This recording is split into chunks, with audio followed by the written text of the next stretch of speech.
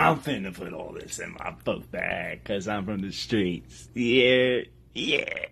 Boom, what's going on? It's your boy Ambition, and welcome to another episode of the MYFB podcast. And today I have with me a cybersecurity, a privacy specialist that is specializing within the healthcare policy of cybersecurity, which is the HIPAA policy. Today I have with me Amy Woods. Miss Amy Wood, how you doing? I'm doing great. How are you? I'm doing pretty good. Tell us a little bit more about what you do and how you actually got into privacy and healthcare privacy and security.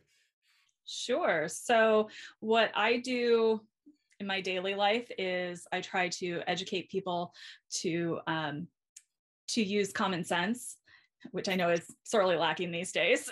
Common sense is not that common, but I try to take a common sense approach to compliance and give people the opportunity to protect themselves and to protect the patients that are entrusting them with their care.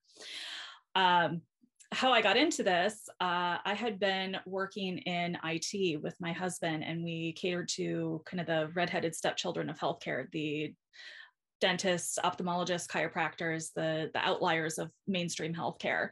Nice. And I decided to throw in a major jaw realignment surgery in there while I had this young business and young babies at home. And I had upper and lower orthognathic realignment, rejected my titanium, had to have all that taken out. A lot of weird stuff that happened. And then I got a letter in the mail saying that my x-rays were involved in a data breach because the front desk person at the imaging center where these panoramic x-rays were taken had never worked with an IT department. They only hired a IT guy to fix things hourly. And in the process of transitioning things to the hospital that had just purchased them, she had made an unauthorized copy onto an unencrypted thumb drive and lost it. Years later, I work with the FBI, I work with various government agencies, I do all these data breaches, attorneys, like I'm around all the people that help facilitate everything with HIPAA. And that's really my why. All these years later, I'm worth a lot on the dark web, but I still feel like I think the most I was worth was about $385, which seems a little insulting given what I do now.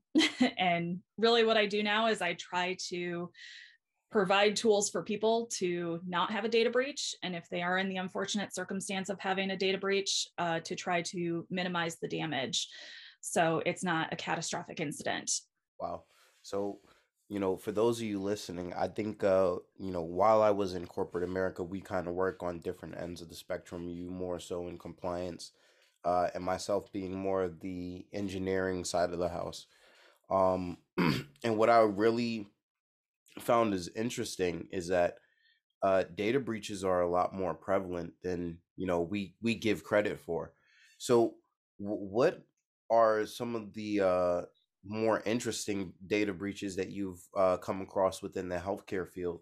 Because I think we hear a lot about what's going on with OPM. If the government has a breach, we hear about that. If Equifax has a breach, we really care about that. And we paid attention with Sony and with Target, but what is so interesting about the healthcare side of the house, and what is so nefarious about healthcare breaches as well? So, I mean, I kind of categorize things into the types of data breaches that happen, whether it's paper, whether it's electronic records. Weirdly enough, I've gotten a lot of calls about people losing paper records or having paper records stolen. Wow. And it's because they've forgotten about them and they're not protecting them like they should. From a digital record standpoint, it's tied up with a nice, neat little bow in one package that a cyber criminal is going to try to take. And what people don't realize is that we as citizens, we're entrusting people rather with information that sometimes they're not protecting it to the level that we expect them to. And so we're putting a lot of faith and a lot of trust into people that quite frankly don't deserve it. And, what I see a lot of right now, especially in the smaller businesses, the smaller healthcare practices, is a lot of ransomware.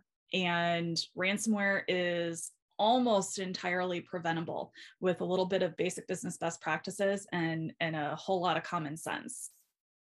No, I like the approach that you're taking to it as well, because if you are hit by a ransomware attack, there needs to be some sense of you know data leak prevention, some sort of securities that you've put in place that really make people feel secure.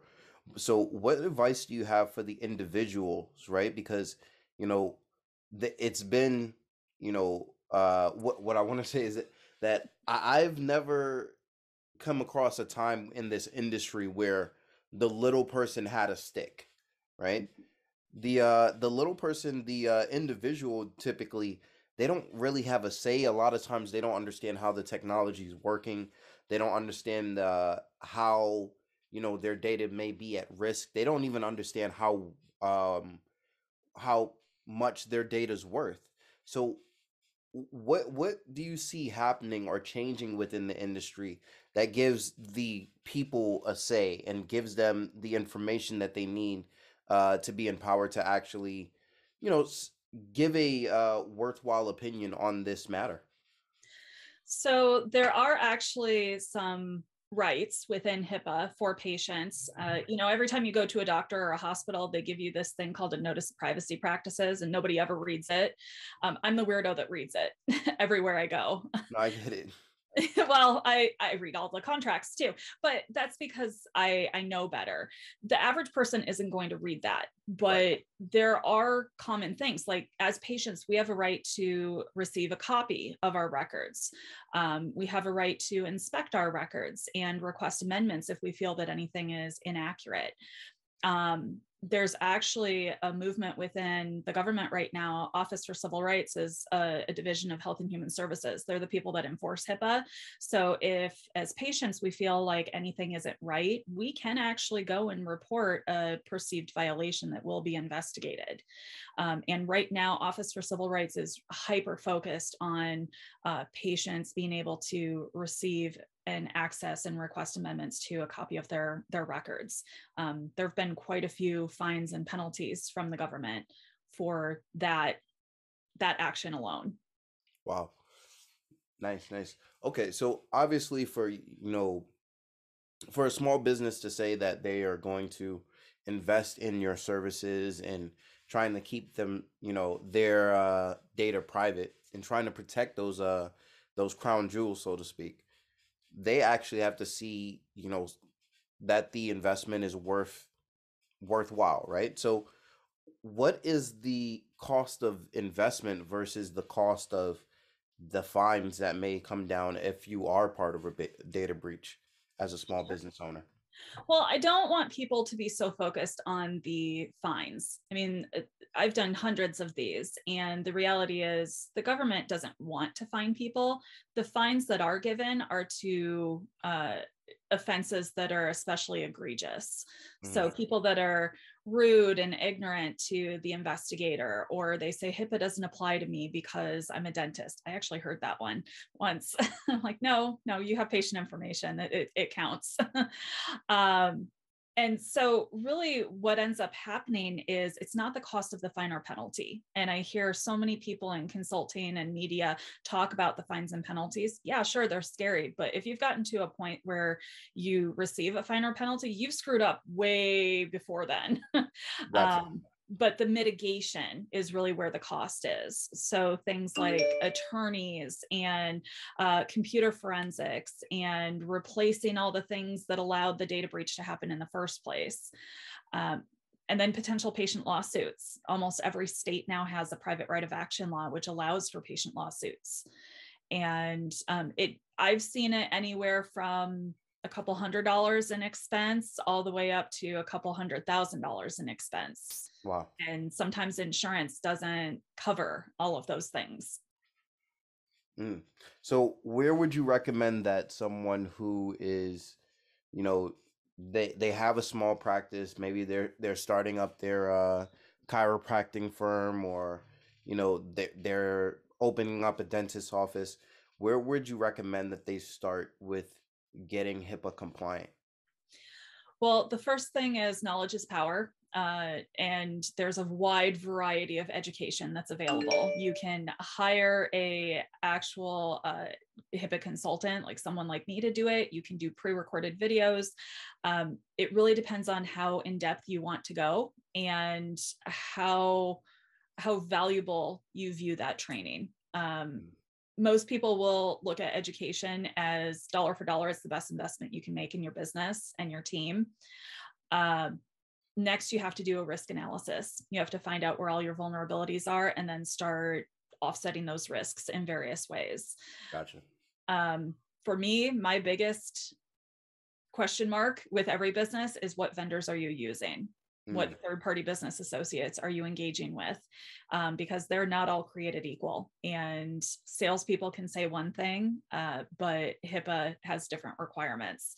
So, we ask lots and lots and lots of questions. And I've had vendors over the years threaten to sue me just for asking questions. I've had vendors just flat out lie to me when I know certain information just by being in the industry for a while. But really, it's okay to be a little paranoid. Well, healthy dose of paranoia is good in this case. And then you have to start making policies and procedures and contingency plans, and then add your technology so that they all align in the right way. And the main goal with all of this is to create a multi-layered defense system with your people, your process, and your technology, so that if something happens, it's a minor inconvenience and not a major catastrophe. Wow. Okay, so let's switch gears a little bit, and let's say you have someone who is listening to this podcast right now, and they're saying, I want to get into this, industry, but I want to get into this from the entrepreneur side of the house. Where would you recommend that they start, and what opportunities do you see within privacy moving forward that could open up for entrepreneurs? I've actually seen quite a bit of it. There are a lot of companies and a lot of investors right now that are trying to automate this. The unfortunate part is that you can only automate so much. So a lot of human intuition and experience really comes into play when doing thorough risk analysis. So there's certain things like education platforms can be automated. That's a worthwhile investment.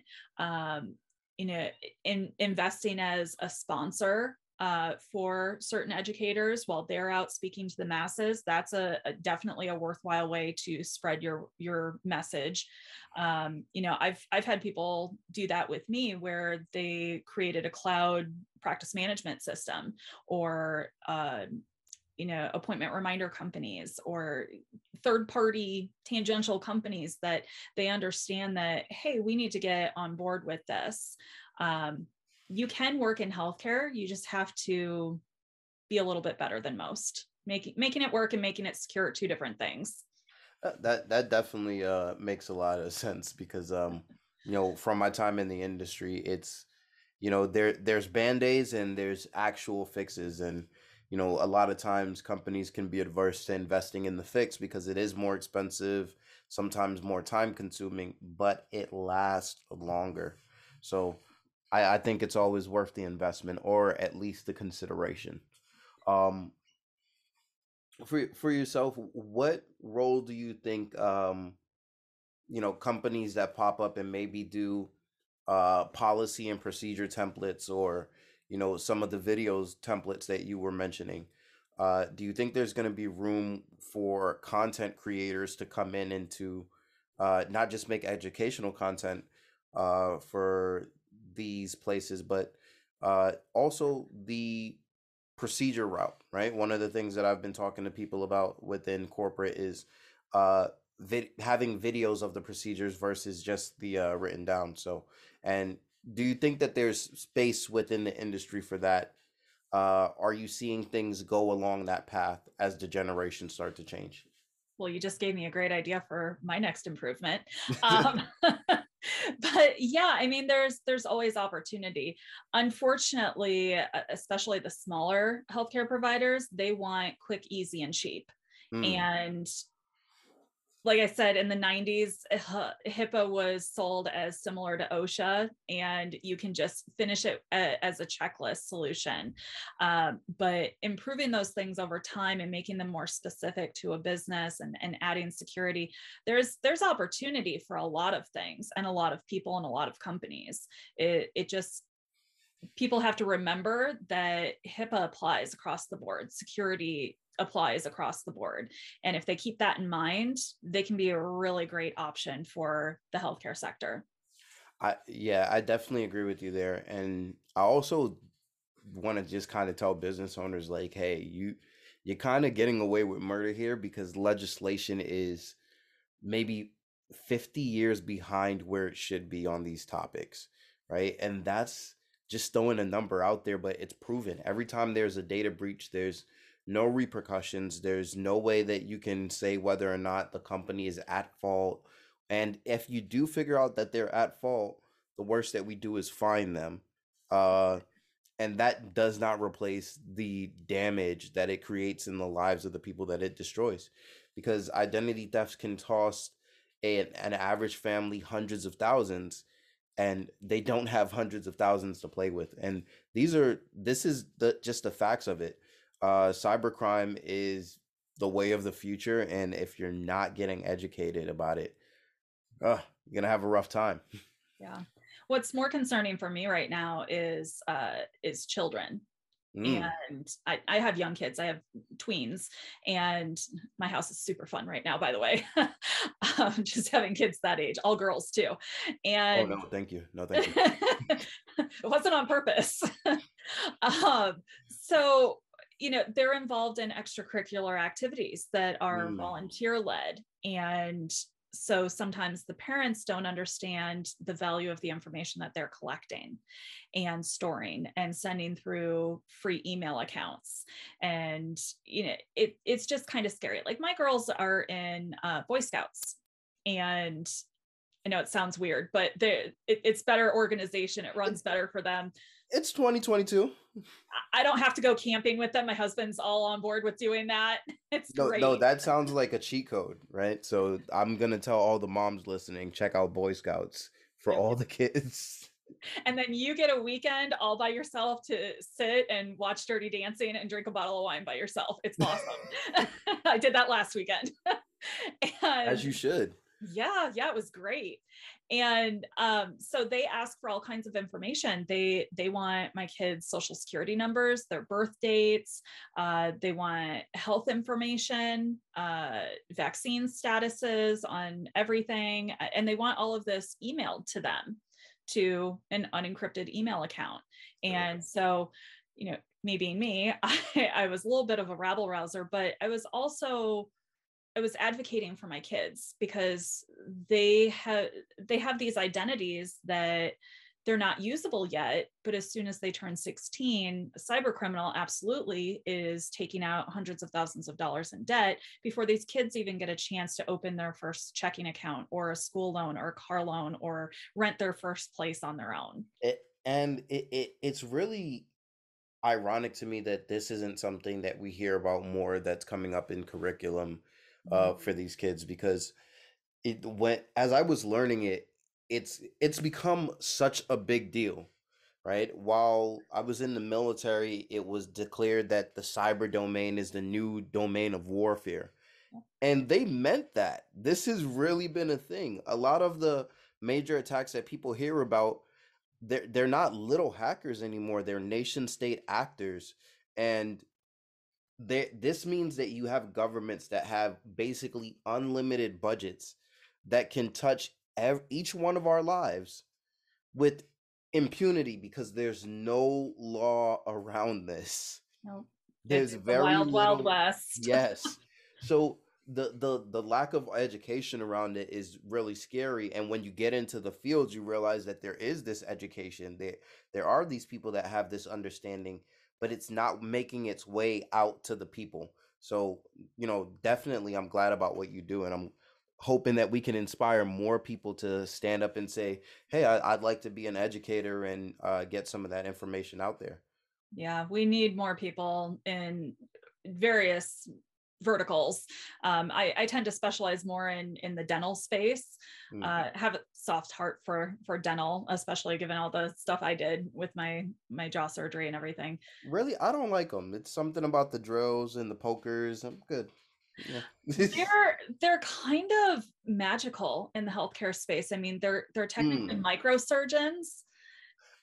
Yeah, technically, yeah. Yeah, and they only operate in this space. And I find it very interesting that dental professionals are actually one of the few in the healthcare space that can identify like people of human trafficking, sexual assault, elder abuse. I mean, there's a lot of information in this amount of space.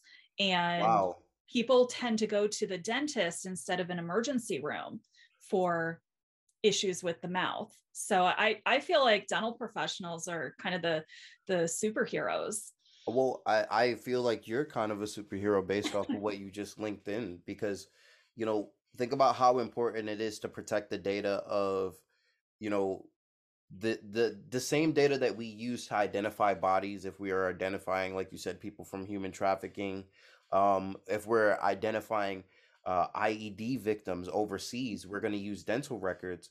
So these people are actually a essential part of the American fabric. If we run out of dentists, cops have a much harder time doing their job.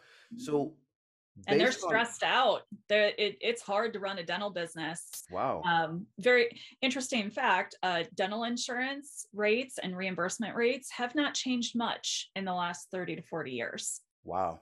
Okay. So the cost of a crown is a little pretty much the same as it was when we were born.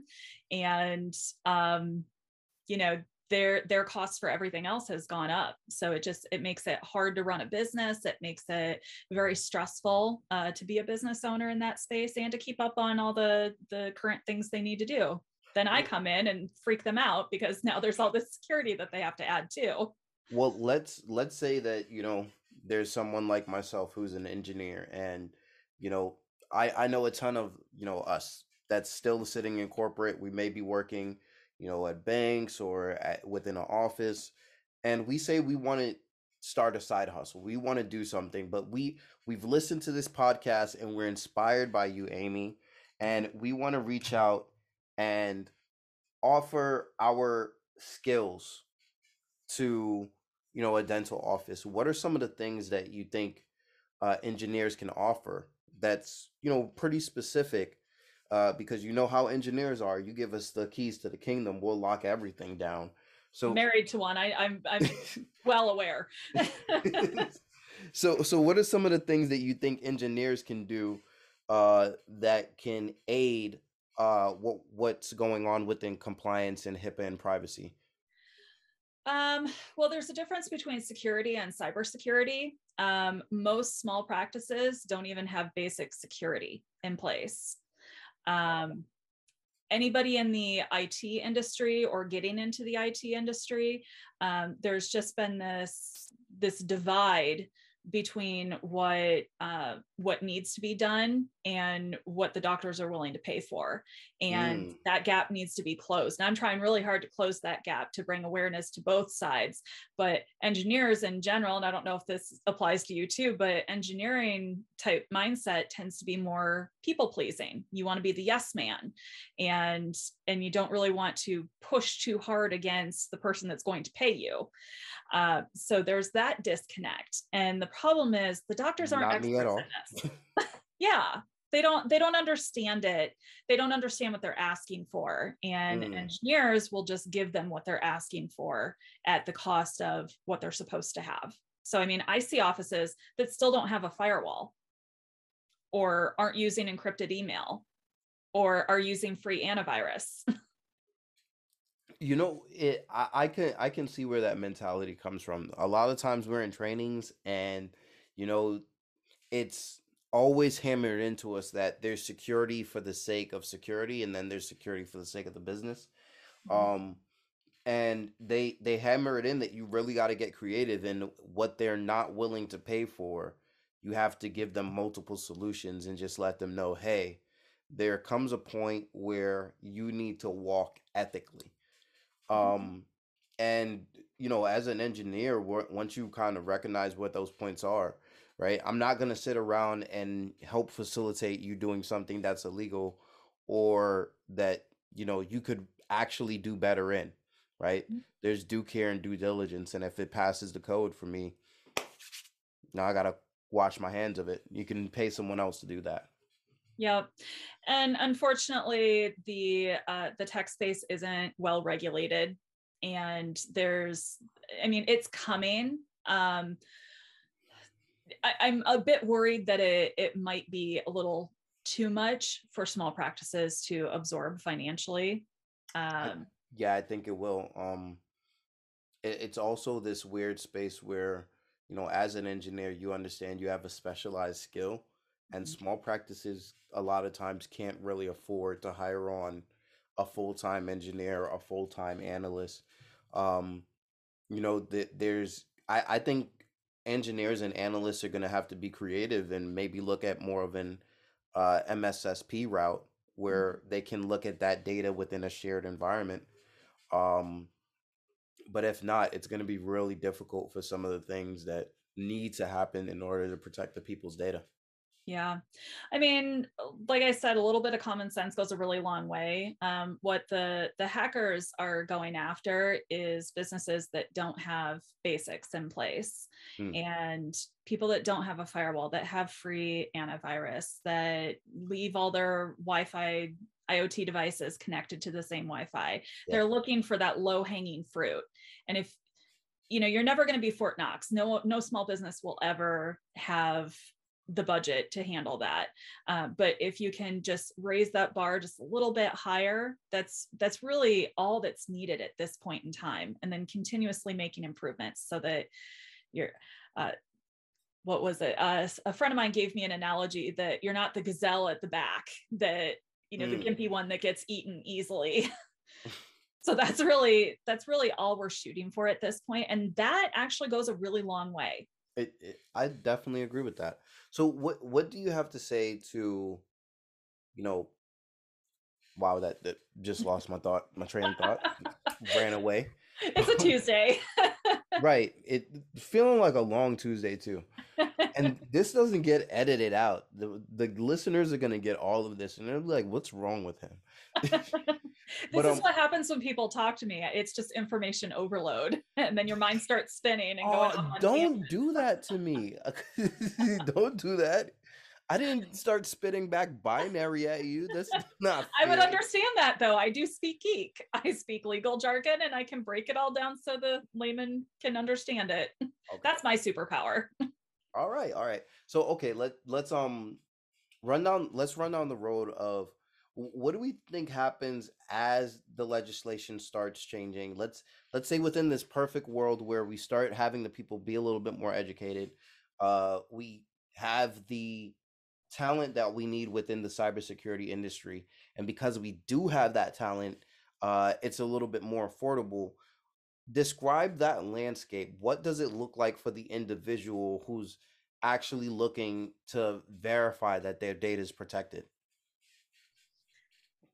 Like a practice that's wanting to make sure that their patient information, or My idea is more so, I think that within the cybersecurity industry and the security industries in general, we're working towards making a new normal, right? Every time a piece of legislation comes out there, it creates a new normal. For example, the GDPR or CCPA, right? They created new normals where it gave people who don't even live in Europe control over their data within a lot of companies. So what do you see? What do you foresee becoming the new normal if everything rolls out with privacy as it should within the next 5 years?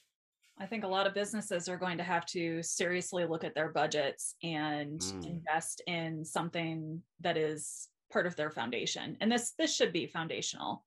I know businesses in general tend to avoid anything in a budget called risk management. That's not what financial consultants or CPAs tell you, but risk management is absolutely something that should be done now. In healthcare, we use the phrase standard of care.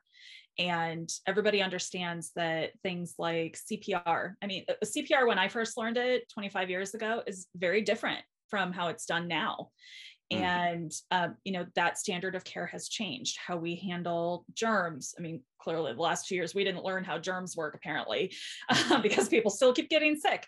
That's exactly what I was thinking. I was like, did they just tell us to wash our hands? As in, people weren't washing their goddamn hands. No, people are gross. People are disgusting. But you also have to admit that it's a little bit bass backwards, right? That businesses aren't willing to pay for something called risk management, because all business is risk management, right? That's all you're in the business of, right? Either it's plausible for you to take this risk, you can afford it, or you can't afford it, so you mitigate it. Like, all business is risk management and experimentation. So what do you think would happen if that was the message that was pushed back to these small businesses?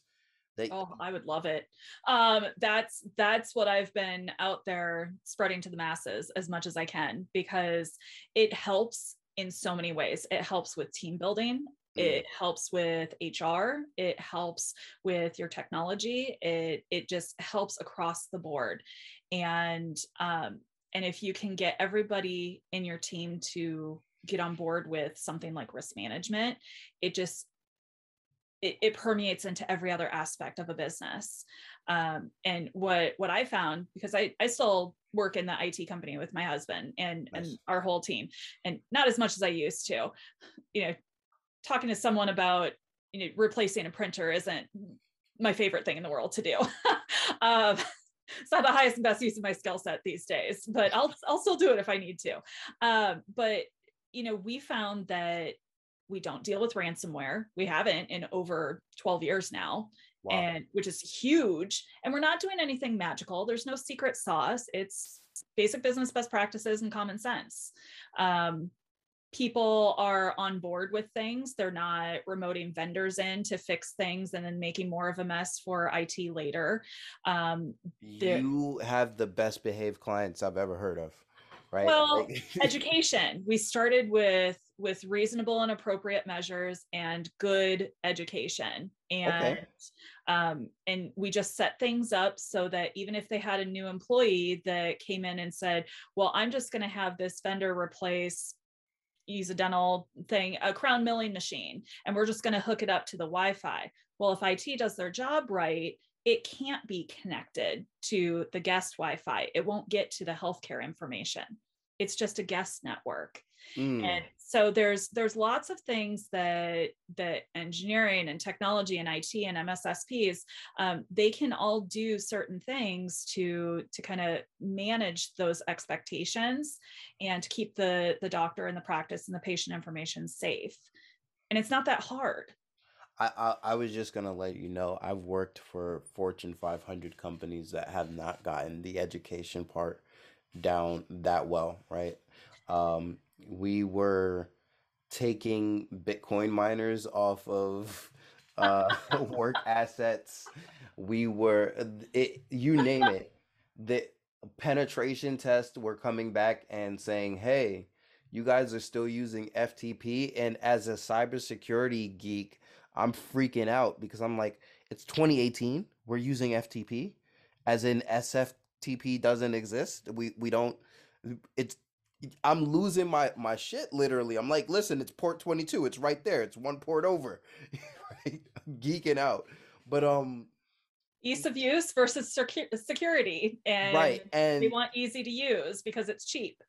And that's one of the things that I've realized with larger organizations. So do you think that it may be easier to get smaller businesses in order where their security is concerned, and then those businesses grow into larger organizations that had security as a root part of the culture? Or do you think that it's gonna or do you think the opposite is true, that you can help some of these larger businesses get on the good foot, even though security wasn't a part of the culture to begin with. It can be done. I've worked with a couple of larger businesses, usually third-party vendors in the healthcare space, where they're huge. They have access to a lot of patient records across all of their customers, and I can get them on board.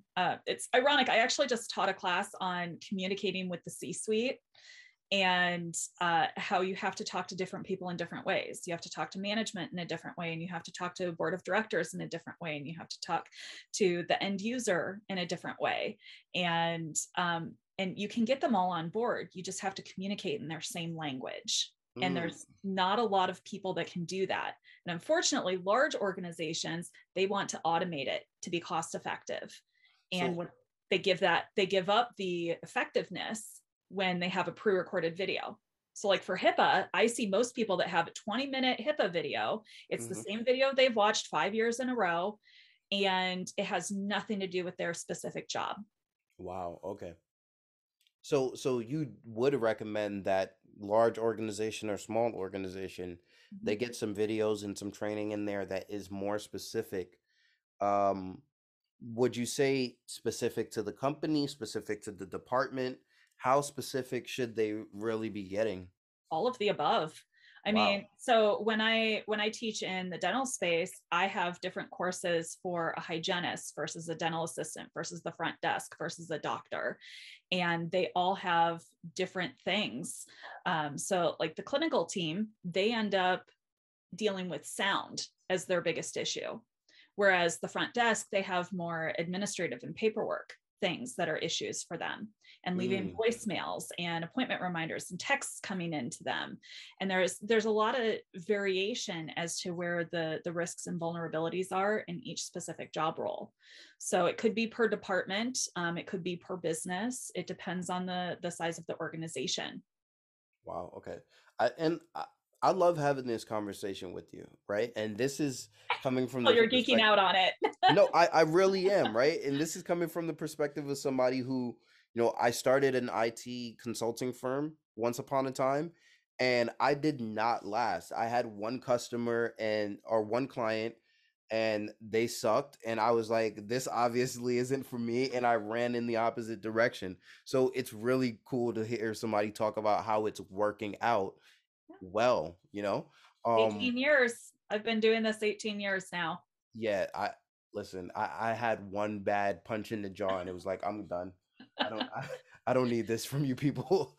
Yeah, I was teaching at a college in my area. I'm in Northern California, up in wine country, and they had a college that had a cybersecurity program, and they brought me in to teach to all these students that were about to go and either get jobs themselves, or a handful of them said they wanted to start their own consulting companies, IT, MSPs, MSSPs. One of them wanted to do full-on cybersecurity, and the best advice I gave them was, you can have a great relationship with your customers, with your clients. You can consider them your bestie, but at the end of the day, they pose risk to you and your reputation and your business and your credibility.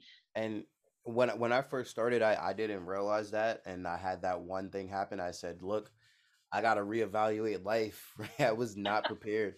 And since I've opened back up business and worked with clients, and it taught me a valuable lesson, but that's the one where I was not prepared. I was geeked out. I had all the information. Man, I could have set up, an amazing lab, right? Like we could have set up the same type of lab that they have over in New Mexico in Albuquerque, right? But the personality, which is pretty common for people within my field, right? IT people normally introverted.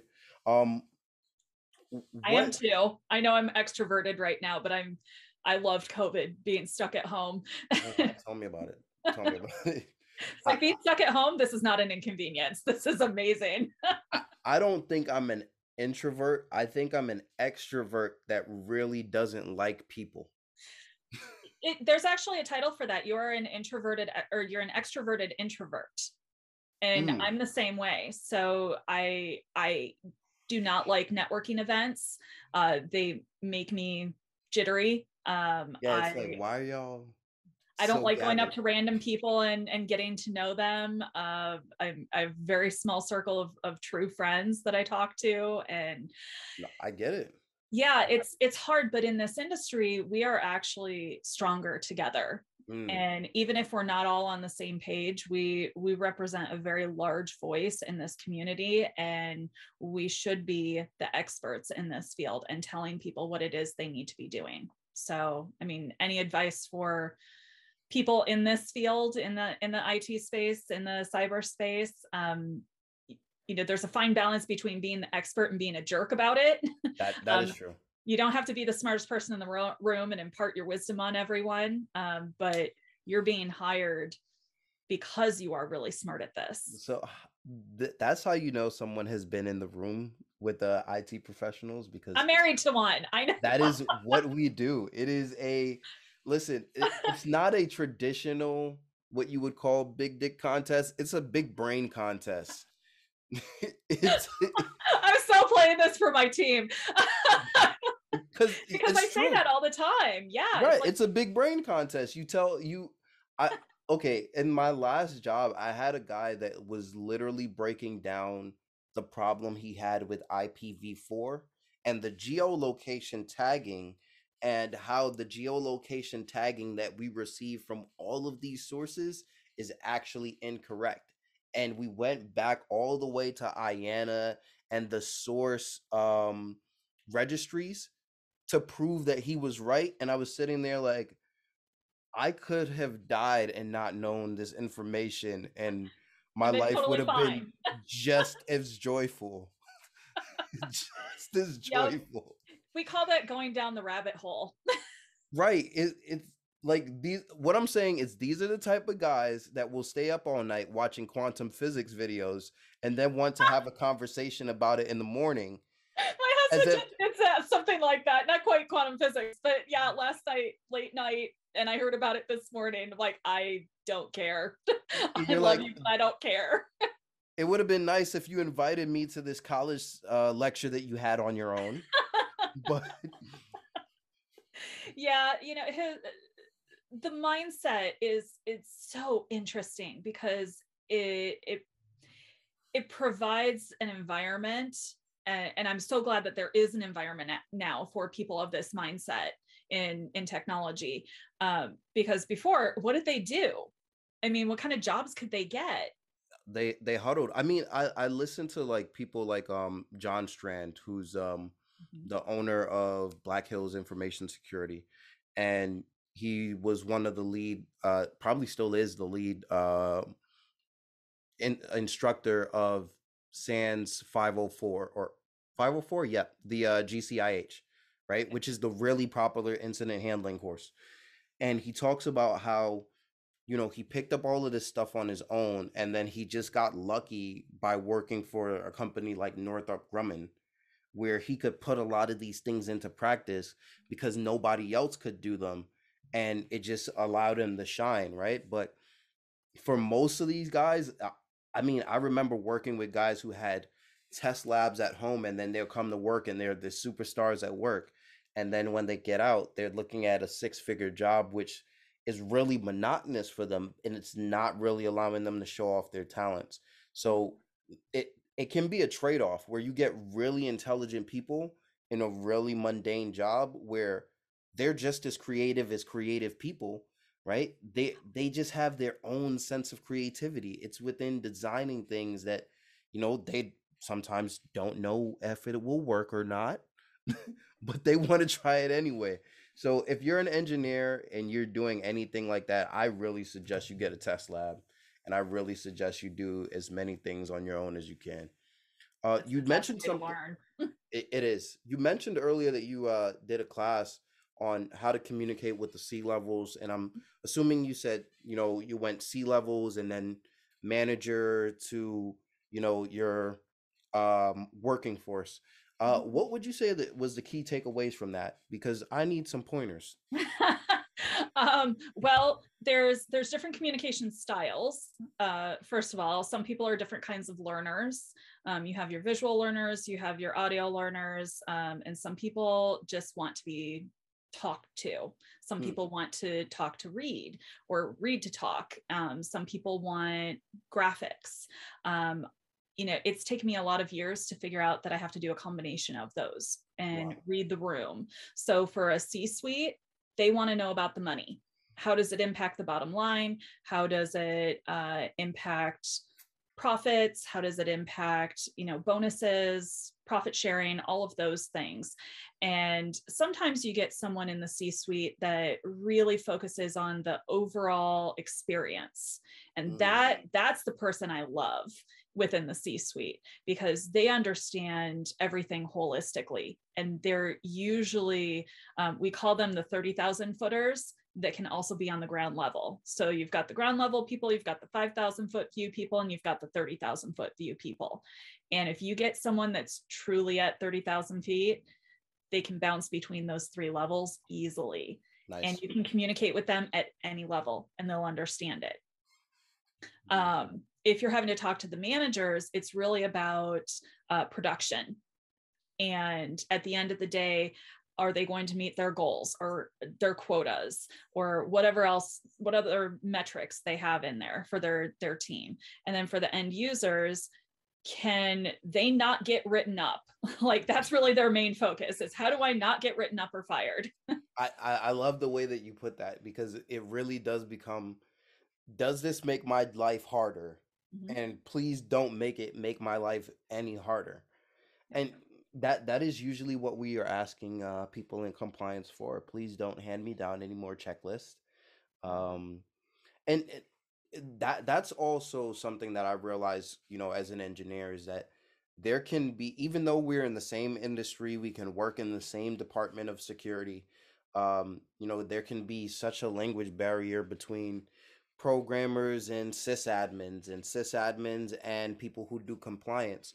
So what's one of the things that you would recommend to someone who is interested in security, but they're not sure which path they're going to go down?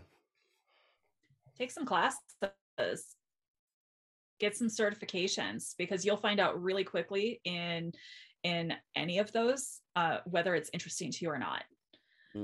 Like for me, when I got my healthcare certification with ISC Squared, I realized I don't want to get my cyber certification. That has no interest to me at all. And I learned that after buying the book and starting to look through it. And I said, nope, this is not my area of expertise. I recognize that. I don't want to do this. I want to leave this to people that are far better and far smarter at this. And in all honesty, it's not that they're far better and far smarter. It's that they enjoy punishment. Well, I have my own punishments in what I do. No, seriously, I've sat down some days and go, why am I in this field? I really would like something simple. Nothing is simple. Every day is complicated. But does it feel rewarding? Yes, and that's exactly what you love it, right? Yeah, there's something about sifting through complexity to find something that makes sense. It's like you get obsessed with making something make sense. Yeah. Right? That's what it was for me. It's like I really jumped in, and if I'm seeing a bunch of port numbers come across the screen and I see port 4444, I was like, that doesn't make sense. Let's make it make sense.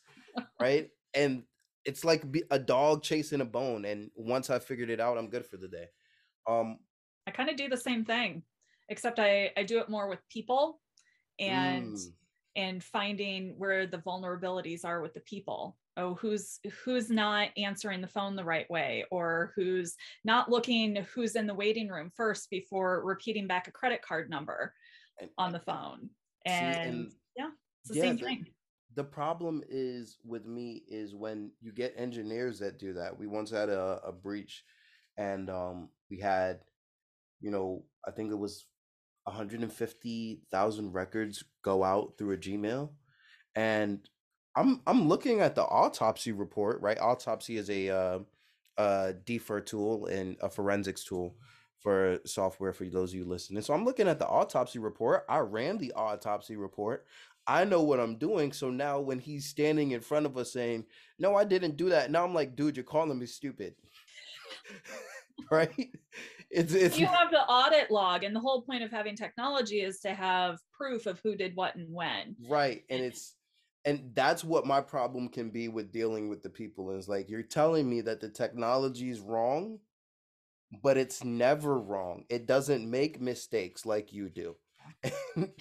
And I know that sounds very Sheldon Cooperish. No, it needs to happen though. I actually Mm. have a really great story for you. I, I'm glad that you do because it's time for a story. All right. I didn't know that, but I guess that's what we're doing now. Yeah, no, we were gonna roll into it, but I'm glad Okay. you opened it up. Okay. So I had an office that had just started working with them, and brand new doctor. She had just bought the practice, and she started looking at the financials, and something wasn't quite right. And so I get a panic call from this new business owner, this new doctor, it's like 7 a.m. And she said, I just got to the office. Someone broke in. They stole a laptop, looks like a handful of paper charts, and they just wrecked the office. Can you get here? I'm 2 hours away and I'm still in my pajamas. So I'm like, yep, I'll be there in a minute. Let me at least brush my teeth first. And because it's a dentist, I should at least do that common hygiene thing. And I get there and the office manager is not quite acting right. Something was a little bit off, but she was very convincing. It turns out that she had been embezzling for a long time and keeping detailed records in her own paper record, in her own chart. They still had paper charts, and they were hybrid. They were moving toward digital at the time. This was a number of years ago, so I assume they're fully digital now. And we're going through everything, and I get a call from IT saying, hey, I don't really want to tell you this, but it looks like the office manager's cell phone auto connected to the staff Wi-Fi about 2 a.m. Wasn't that the time that you said that they were broken into?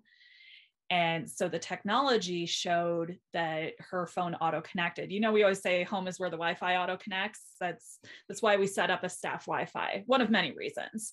Right. And so I went over to the police officer who was still there, told him what we had as far as our audit trails from the technology perspective. And they went to the gas station across the street, got the video surveillance, and it showed this person's car in the parking lot at the same time as the Wi-Fi auto connected. So we had 2 pieces of evidence against this person.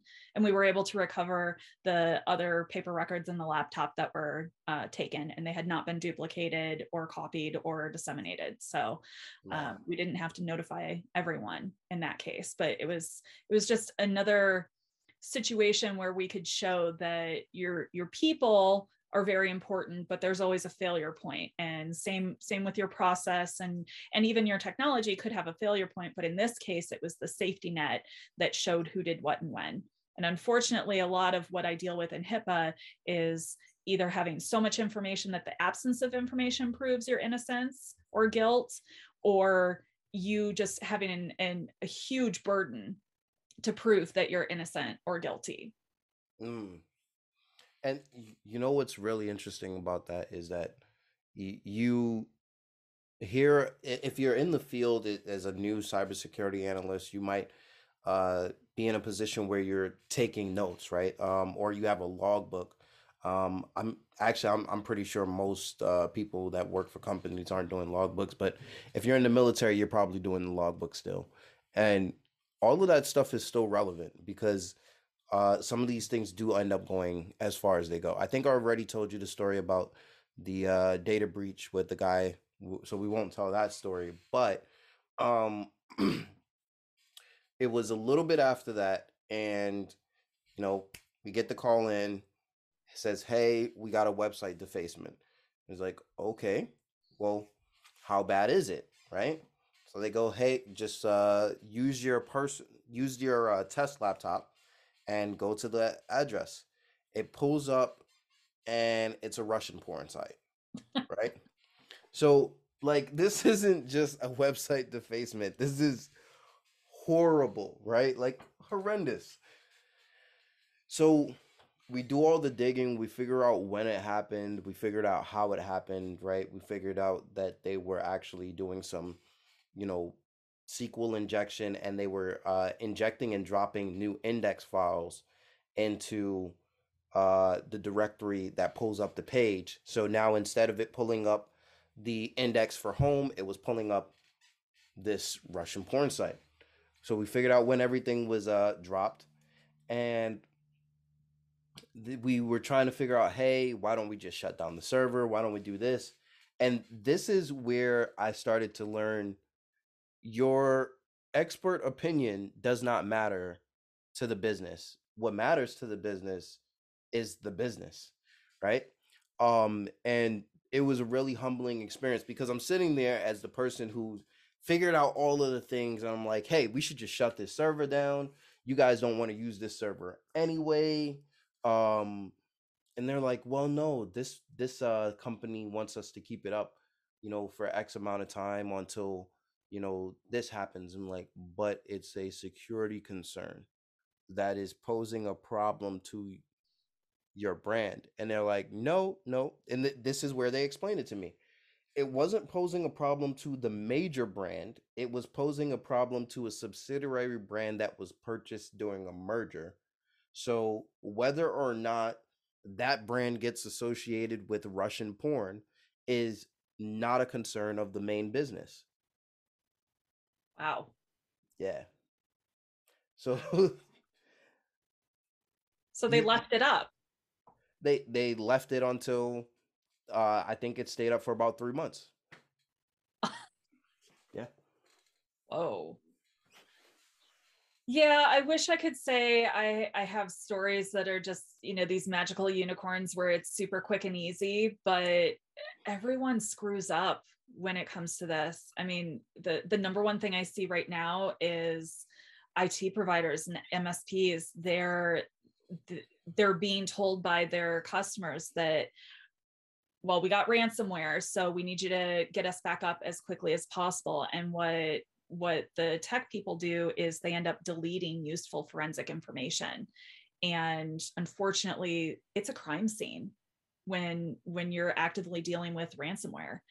It is absolutely a crime scene, and turning computers off and deleting data is actually illegal. Can we have a moment to talk about how easy it is to have a hot site ready to go in the cloud? Right? It's not difficult. You can do this.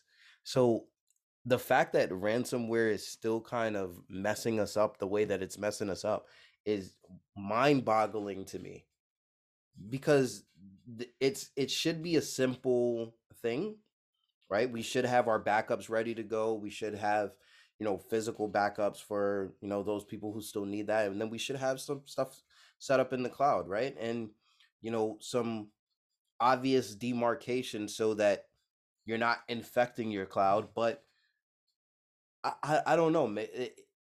It's a very complicated and not so complicated issue at the same time. And the complicated part just really comes into what to scope when you think about what's affordable and what, like you said, what people are willing to pay for, what these companies are willing to pay for.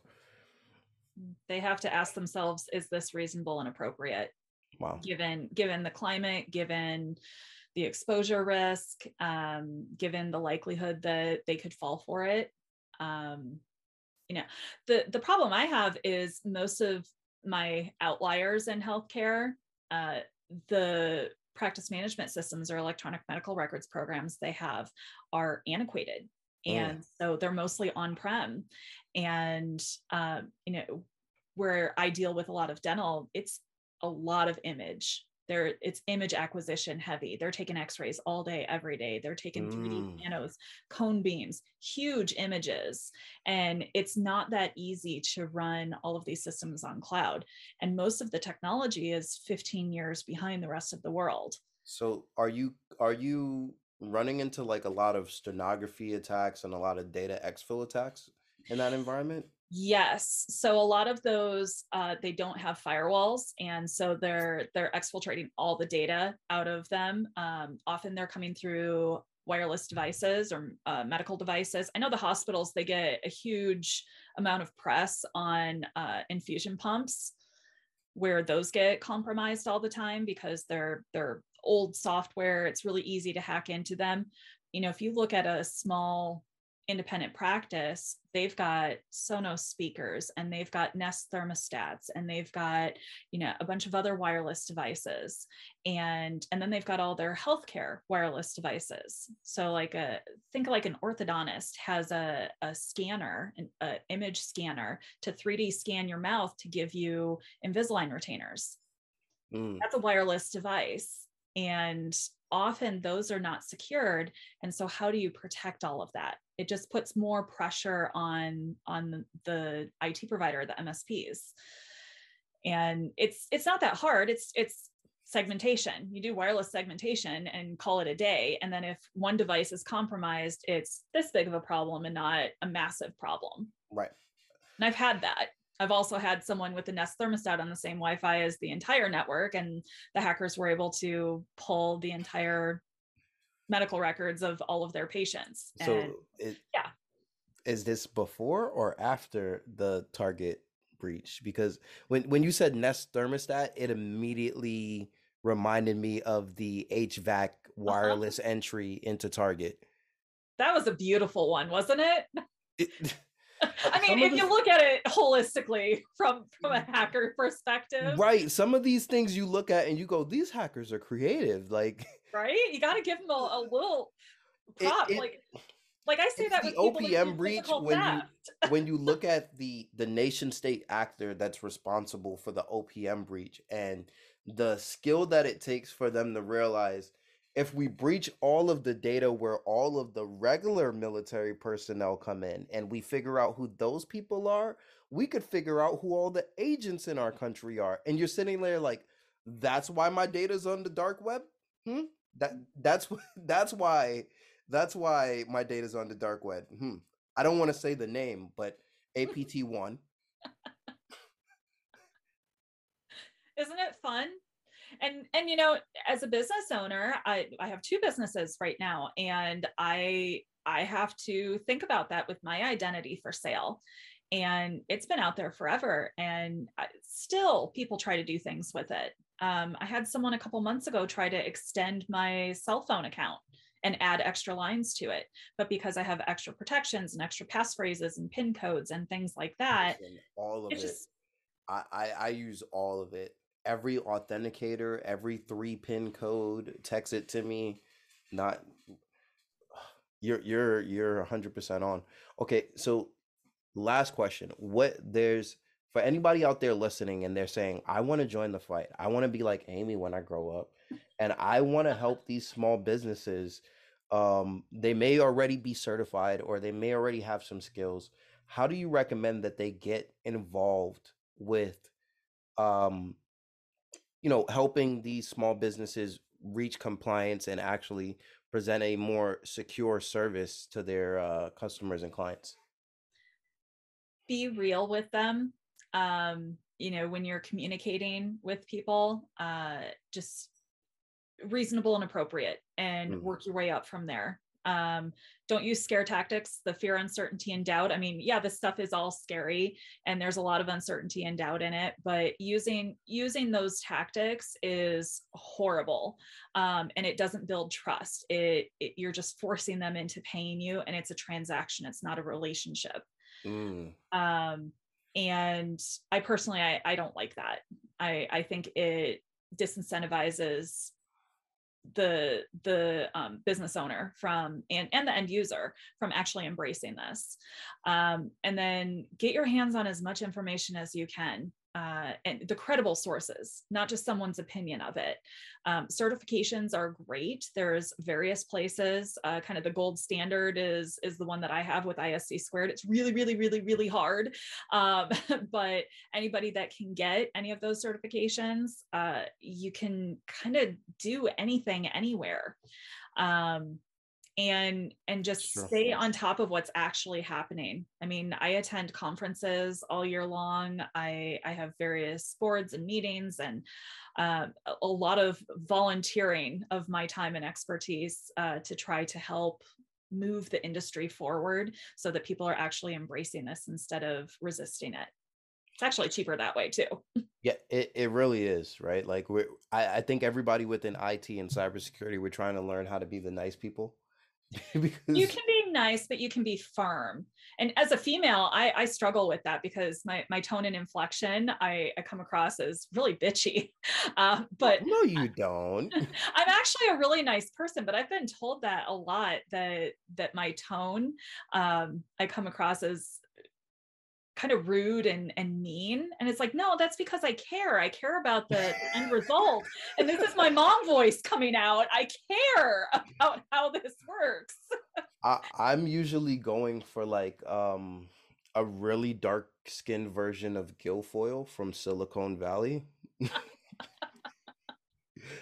That's usually what I'm shooting for. Okay, Yeah. and then how can people reach out to you, Amy? How can they work with you if they decide that, you know what, I want to open up this dentist office. It's time. I know nothing about dentistry, but I have the money to invest and I'm gonna call up Amy. What's going on? Sure.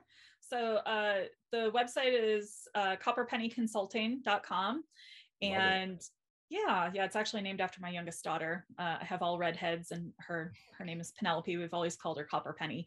Try really hard to focus on the fact that it's really unique, and not that it costs more to create that copper penny than the denomination that it's worth.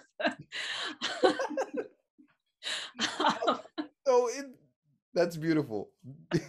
Yeah, there's a why behind the business name. It's we wanted it to be something unique and different, and special, because there's not a lot of people doing things the way that we are. And Wow. I truly believe that people can have the high level stuff at their disposal, for a minimal price. Mm. It's a reasonable and appropriate investment in the protection of their business and their practice.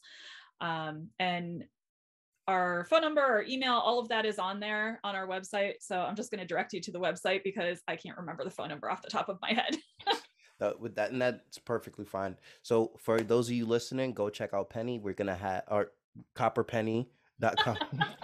Sorry. Go This has been check a long out hour. Amy on Copper Penny, right? And go be great.